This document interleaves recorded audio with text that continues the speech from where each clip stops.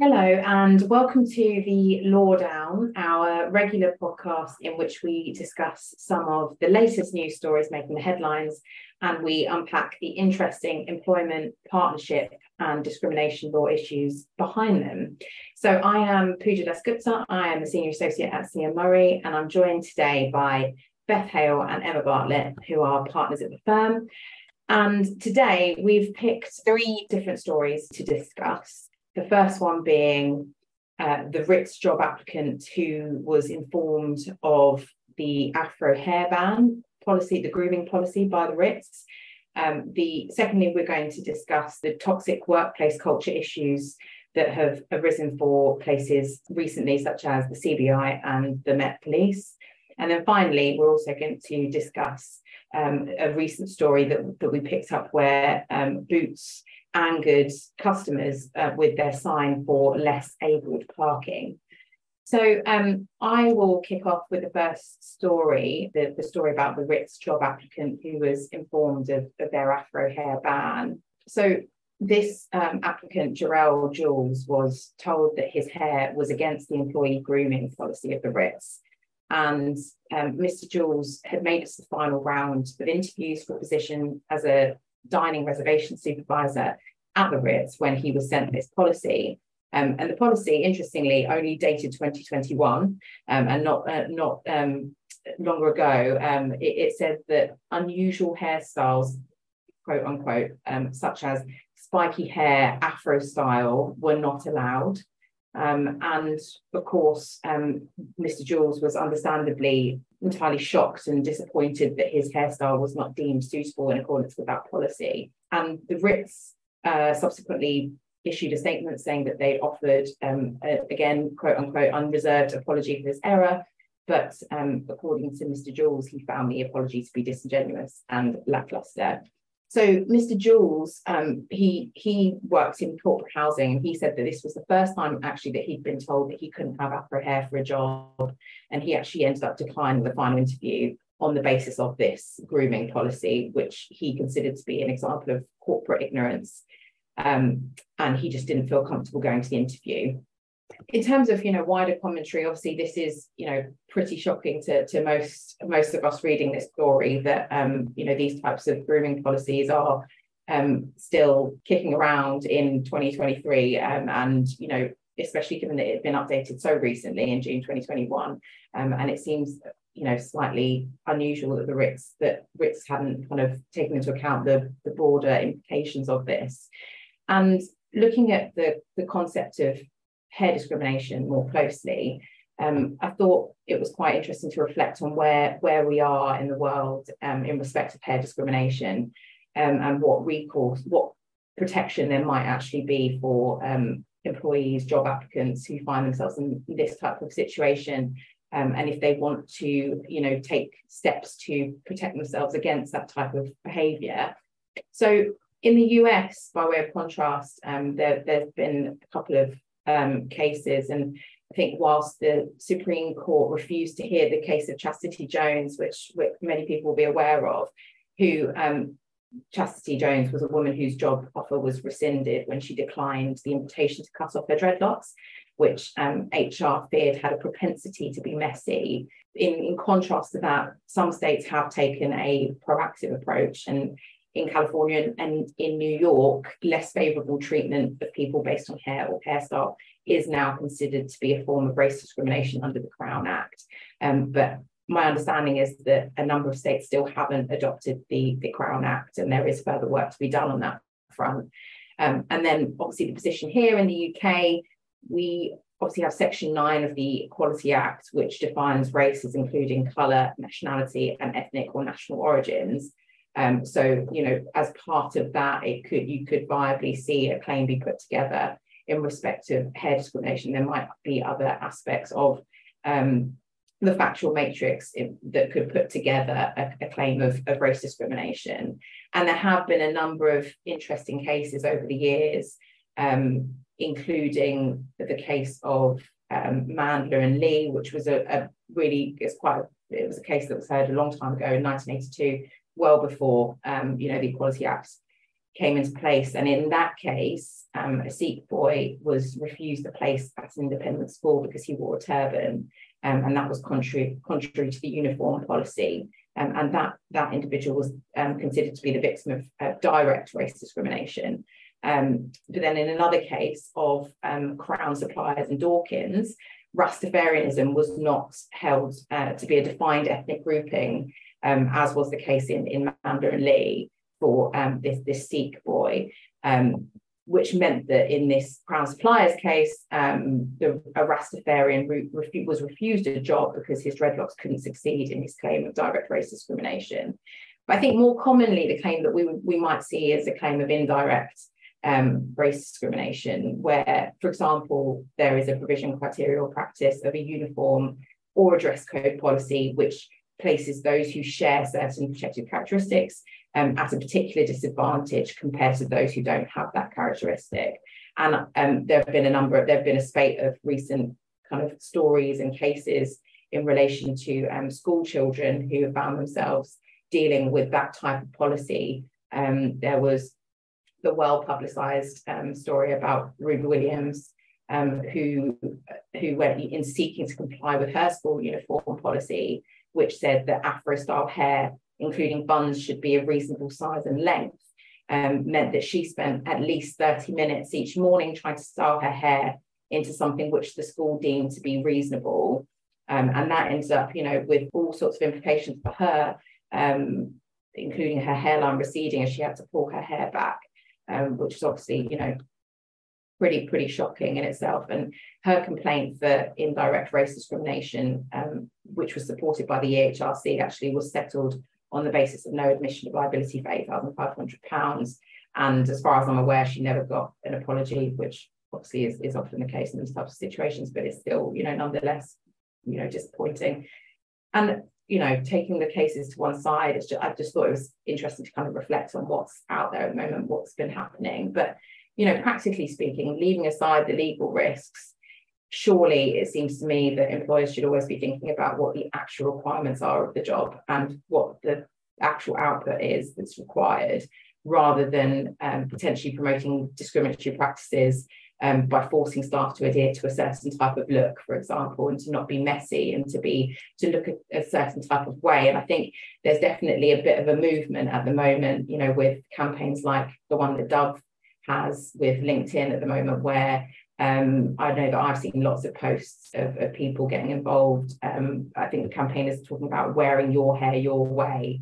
That specifically is with a view to promoting the Crown Act in the US, but I guess it has more wider implications. But that was kind of my take on it. So there are things that are happening, but obviously then seeing articles like this story about the Ritz job applicant kind of makes you think that maybe there is a lot of progress still to be made elsewhere. Pooja, that is so interesting. And like you said, it's I know that the Ritz had responded to that, saying that it was they'd given him the wrong job description, but nevertheless it was one that was dated 2021, so only a couple of years old. But I remember a few years ago we were talking about job descriptions, and I remember redrafting a lot of job descriptions which employers critically were looking at from a gender perspective, where they had created job descriptions, for example, that were gender specific. So there was the very well-publicised case of a receptionist being required to wear heels and saying, I'm not doing it, and then losing a job as a result. So, as you say, really interesting that this is still an issue that's, the whole issue of job descriptions is still potentially going to fall foul of our Equality Act. And I just had one other comment on this, and that was I really like the acronym that the Crown Act stands for in the US. It's for Creating a Respectful and Open World for Natural Hair Act. That's what the Crown Act stands for. So I love the way they do that in America. All their acts have clever acronyms, don't they? It's quite, it's good. I was also, I totally agree with you. I think it's extraordinary that this is a story from 2023. I think it reminds me of the time that my sister, she won't thank me for mentioning this on a podcast, but anyway, my sister was sent home from school with a letter saying that she would get on better socially if she brought a hairbrush to school with her. So it feels very, very much like a sort of throwback, doesn't it? And the idea that a policy like that at an organisation like the Ritz has gone through presumably several layers of people looking at it, and no one has said, hang on a second, this is not okay, I think is really, really surprising. And they can't now be surprised really by the negative publicity that they've received as a result. Yeah, I mean, no doubt they will be taking steps to update their policy ASAP if they haven't done so already. Yeah. I also think a grooming is the fact that it's called a grooming policy is a very strange name, but that's maybe perhaps a separate discussion. Agreed. And yeah, I guess the final thing that I was going to mention as well is that we talked about in the Halo code that's also around now, which I think is the UK's first black hair code. And I know that some companies have already started adopting that code, which seeks to protect employees who come to work with natural hair and protective hairstyles associated with their racial, ethnic and cultural identities. So again, if employers are thinking about how they can take more serious steps to try and, eradicate, stamp out this type of discrimination, then I guess that might be something they might consider. Definitely. I think it's they've got a really good website, and it's a really good thing to have a look at, I think, if you're interested in this as an issue. And I think, it comes, as you rightly identified, it comes right through from sort of school level, doesn't it? That there are these kinds of assumptions being made and inappropriate action being taken. And so people sort of, travels with them throughout their life. And I think that's, it's a massive throwback, isn't it? And it shouldn't be happening anymore. It's very disappointing that it is. Agreed.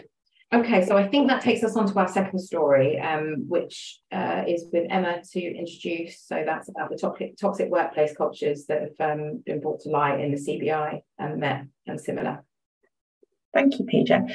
So it's pretty difficult to miss this week how the Director General of the CBI has left his job in the face of gross misconduct allegations, which have subsequently, we don't actually know what the allegations are.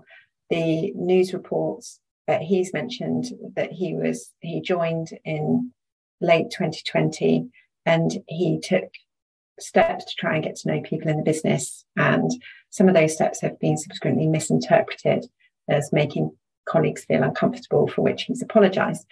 The story refers, however, to a broader investigation which became extended leading up to his exit from the CBI of other misconduct within the business, which one of the allegations, which isn't levied at the Director General, but one of the allegations was a very serious allegation of rape, and this type of behaviour, other allegations of sexual misconduct being made against women as well. And so it's given rise to an assertion that within the CBI there is a toxic culture and workplace behaviour. And this is not a new story in terms of big employers or big business, big hitters in the last sort of 6 to 12 months, where we've heard similar stories come out with regards to the Met. We've seen it, and I'm sure we've mentioned it on this podcast before, in relation to firefighters as well, where there is a small percentage of the working population within these employers that are being blamed for creating a toxic culture, where there is a level of discrimination and bullying and harassment which it isn't being or hasn't been dealt with until the point where it requires an independent investigation, which has happened in each of these 3 employers that I've just mentioned. And it's interesting, isn't it, as to whether or not how these scandals, how do employers recover from this type of scandal and assertion of a toxic workplace culture, because there will always be people who want to be firefighters or who will want to work for the CBI, and the fact that it's labelled a toxic culture may not put them off. But you can see in relation to the CBI that certain businesses that have been back in the CBI have paused their behaviour, their relationship with the CBI until further information about how deep the cultural issues have gone. And so this can really affect business, I think is what I'm trying to say. So how do employers bounce back from this? And I think one of the issues that I've been reading about is how businesses measure performance. So most employers will have this, their own policy on what they want their workplace to be, what the culture should be, how we should treat each other. Is there respect? Do people feel able to speak up within the business without fear of retaliation? And it's when these things start to fall over that it can give rise to this situation. And so it's a question of whether leaders have that on their agenda, to always be reminding people of, this is what we are, this is who we are about at the end of the day, and linking the values of the business to how that leader's performance is measured. So if people are rewarded primarily on the results, the profits of the business, then surely that's what the leaders of the business are going to focus on. And that can give rise to a situation where grumblings of toxic workplace behaviour are ignored in favour of our number one priority is profit and generating growth and business. Whereas if on the leader's agenda you have some reward for ensuring that the values of the business are measured and valued, then maybe it could give rise to a different result. So in terms of how businesses move forward, and obviously in 2 minutes I can't answer that at all, but if I was to give a couple of thoughts on it, I think businesses need to undertake those cultural reviews, look at the recommendations, look at the findings, and then act upon them. Quite often, for example, with employee engagement surveys, we've seen it in big businesses where you do the employee engagement surveys, you get the results, and then nothing actually happens. And then when you come to the next employee engagement survey, people are saying, well, we talked about this and the problem's still here and nobody's done anything about it. So it's really talking on, if you're serious about, as an employer about trying to have a culture that you're proud of, and it matches your workplace values, then it's a question of listening, even if it's just 1% of the population that are saying there's a really dark problem over here, then you have to listen to it, because that 1% that has upset a small proportion of the population is going to result in such a hugely damaging reputational issue that we've just seen happen with the CBI. It's impacted their reputation and it's impacted the reputation of their Director General. So it's a question of, I think anyway, of employers listening to that percentage of the workforce and making sure they act on it. Yeah, I think well, I agree with all of that, Emma. I think it's really important, isn't it, to avoid taking knee-jerk reactions to findings that are made against kind of individual key protagonists in these types of situations, and actually looking a bit deeper, because obviously that press reaction will be huge at the time, but then afterwards you need to think about all the things that you've just mentioned in terms of how to actually eradicate that toxic workplace culture and improve and address internally, where are the flaws in the processes that have allowed this misconduct to actually happen, and why is it all coming to the fore now? Why didn't it come to the fore the time at which it was raised, and rather than everything all at once because one person's spoken up and then everyone else feels empowered to? Why didn't those people feel empowered to do so before, at the time that it happened potentially? So and as you say about the kind of tying it into performance, I think sometimes certain organizations, certain companies need more of a business case put to them as to the reason why they need to shake up the culture, even though to most people it might seem common sense in terms of the moral case of doing that. But if the leaders who will ultimately need to be kind of leading from the top, if their performance and the way in which they're remunerated, etc., if that is all tied in with good behaviour and aligning closely with the values of the company, then presumably that will be an effective way moving forward. Yeah, there was one suggestion, I think, in the CBI investigation that somebody had raised their complaint of sexual misconduct, and the individual had been recommended to just take some counselling about it, rather than the business properly taking the the allegation seriously, which is realistically the only way you can take such an allegation. Yeah, and carry out a full investigation. I think people need to know that if they do make a complaint, that it will be investigated and then dealt with appropriately. So I think that's really important, I think, in terms of sort of building trust and building that sort of trusting culture.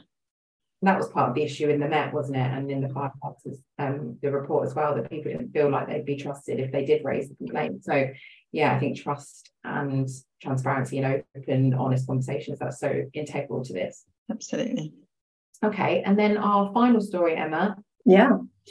So this was something which has instantly been resolved by the business in question, but for me raised the big question of disability etiquette, and this was a language around diversity and inclusion.